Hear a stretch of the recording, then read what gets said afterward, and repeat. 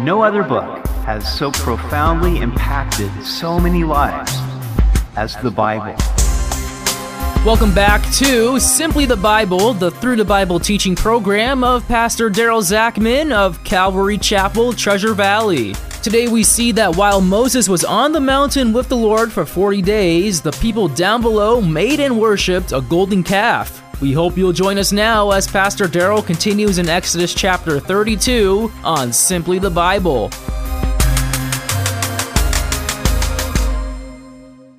If you've ever climbed up into the mountains, surrounded by evergreens, rocky cliffs, alpine lakes, and cool mountain air, and then descended into the smog of the city below, then you can begin to know how Moses felt leaving the top of Mount Sinai, where he spent 40 days in the presence of the Lord, only to come down to see the children of Israel worshiping a golden calf and indulging in revelry. It's like jumping out of the shower into a cesspool. One can only imagine the grief of heart that Moses must have felt, as they had broken the covenant they made with God and were now playing the harlot.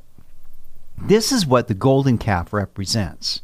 It's what happens when people take their eyes off the transcendent Creator and choose to make their own material God with their own hands. Exodus 32 is a tragic chapter in the lives of God's chosen people. Verse 1. Now when the people saw that Moses delayed coming down from the mountain, the people gathered together to Aaron and said to him, "Come, make us gods that shall go before us. For as for this Moses, the man who brought us up out of the land of Egypt, we do not know what has become of him."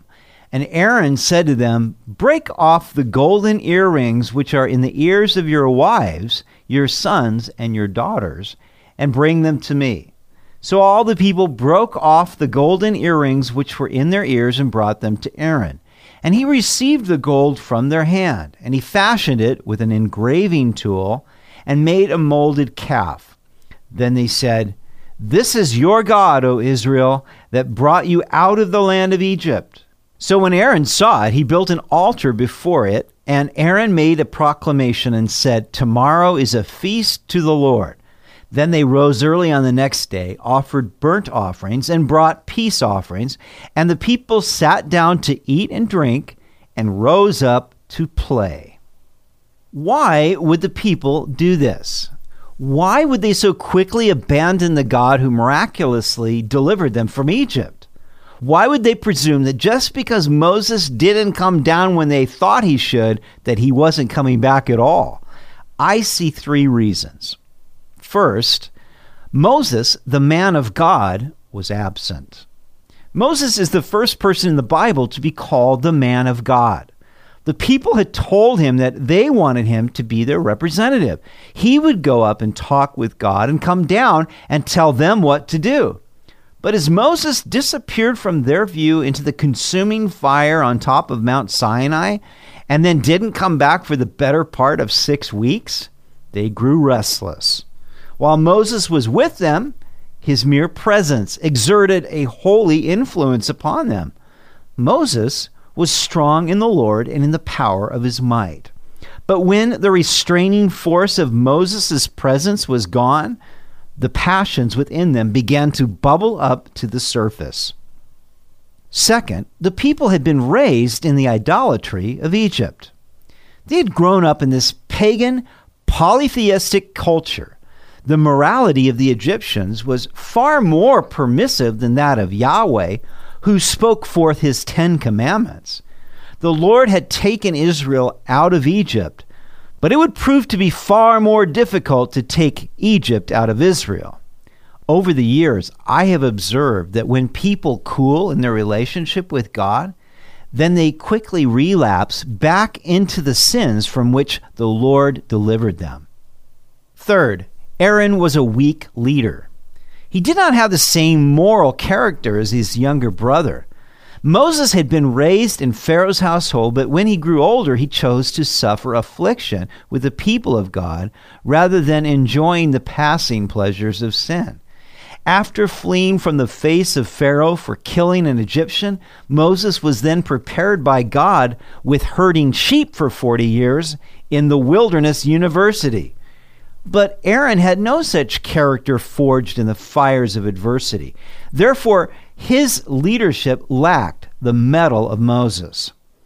When the people came up to him and said, "Make us gods that shall go before us," rather than just rebuking them on the spot and saying, "Why are you even thinking such a thing?"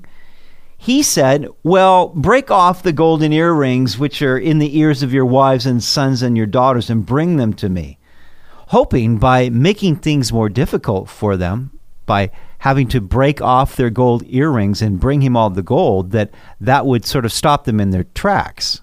But it didn't. Then he took the gold and used an engraving tool to mold a gold calf. Now keep that in mind, because later on, he will completely deny that he ever did this.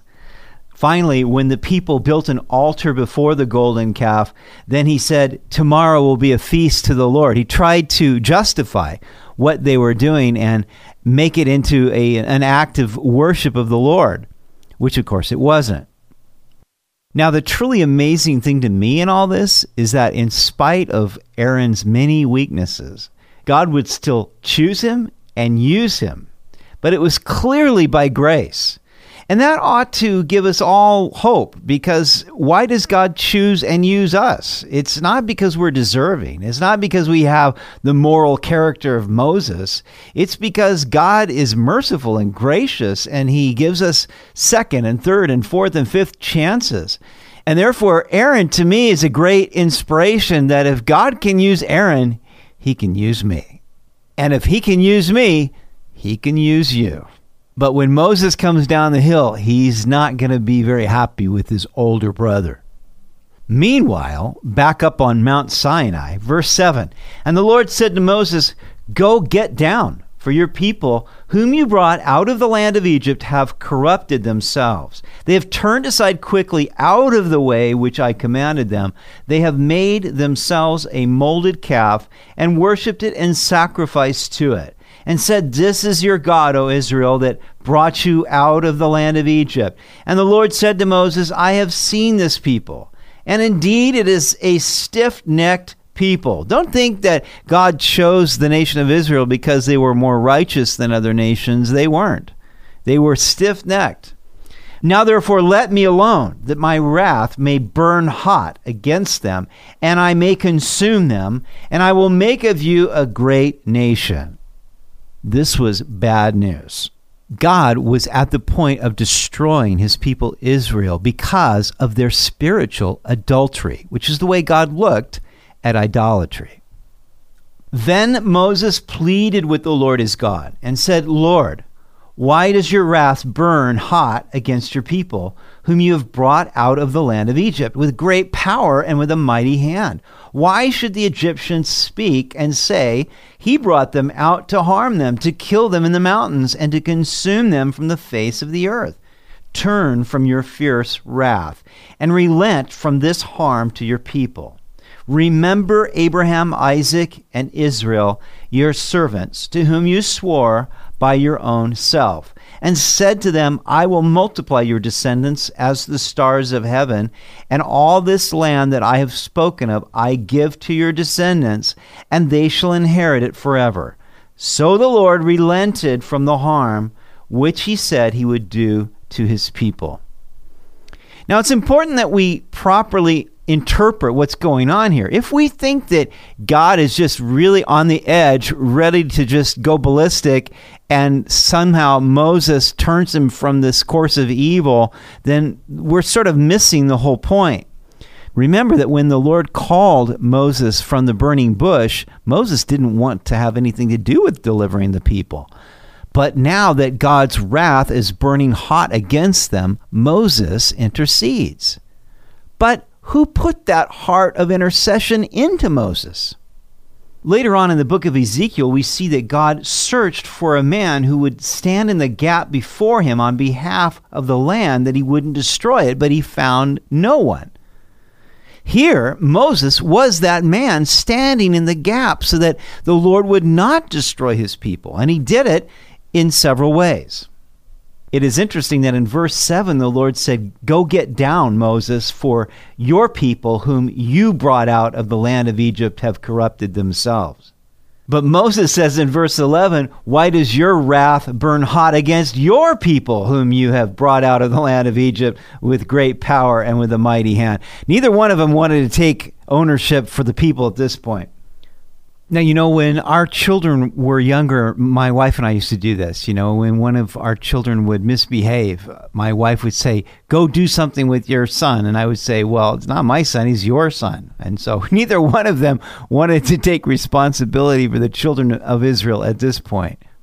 But Moses reminded the Lord of his reputation. He said, "Why should the Egyptians speak and say he brought them out to harm them and to kill them in the mountains and consume them from the face of the earth?" He was saying, "Lord, consider your reputation. What are the Egyptians going to say about you?" Then Moses reminded the Lord of the promise he made to Abraham, Isaac, and Israel, that he would multiply their descendants and that he would bring them back into the land as their eternal inheritance. So that by reminding the Lord that they were his people, by getting him to consider his reputation with the other nations, and by reminding the Lord of his promises to the patriarchs, Moses interceded for Israel and turned the Lord's heart away from destruction. Moses stands as an amazing example of the heart of an intercessor. And we know that God searches for such a one who will stand in the gap. Verse 15, "And Moses turned and went down from the mountain, and the 2 tablets of the testimony were in his hand. The tablets were written on both sides, on the one side and on the other they were written. Now the tablets were the work of God, and the writing was the writing of God engraved on the tablets." We know this is the first edition. When Moses gets to the bottom of the hill, he's going to break these as a sign of the people breaking the covenant. And so God will have to write a second edition. Now when Joshua heard the noise of the people as they shouted, he said to Moses, "There is noise of war in the camp." But he said, "It is not the noise of the shout of victory, nor the noise of the cry of defeat, but the sound of singing I hear." In reality, the people had gone completely crazy in revelry. But we'll look at that next week. For me, the great takeaway here is that God takes no pleasure in the death of the wicked, but that they would turn and live. And he looks for someone who will stand in the gap, who will plead for the people, that God may show mercy that triumphs over judgment. May God help us be such intercessors. Lord knows our friends, family, and nation need it. You've been listening to Simply the Bible, the Through the Bible teaching program of Pastor Daryl Zachman of Calvary Chapel, Treasure Valley. They meet Sunday mornings at 10:30 at Pepper Ridge Elementary School in Boise. Also, to listen to any of Pastor Daryl's teachings or to find out more about the church, go to their website at calvarytv.org. We'd really love to hear from you. You can also text WELCOME to 208-314-3377. That's 208-314-3377. Next week, we'll see what happens when Moses' anger burns hot against the people for making the golden calf. It is a case study in judgment and intercession. We hope you'll join us as we continue through Exodus on Simply the Bible.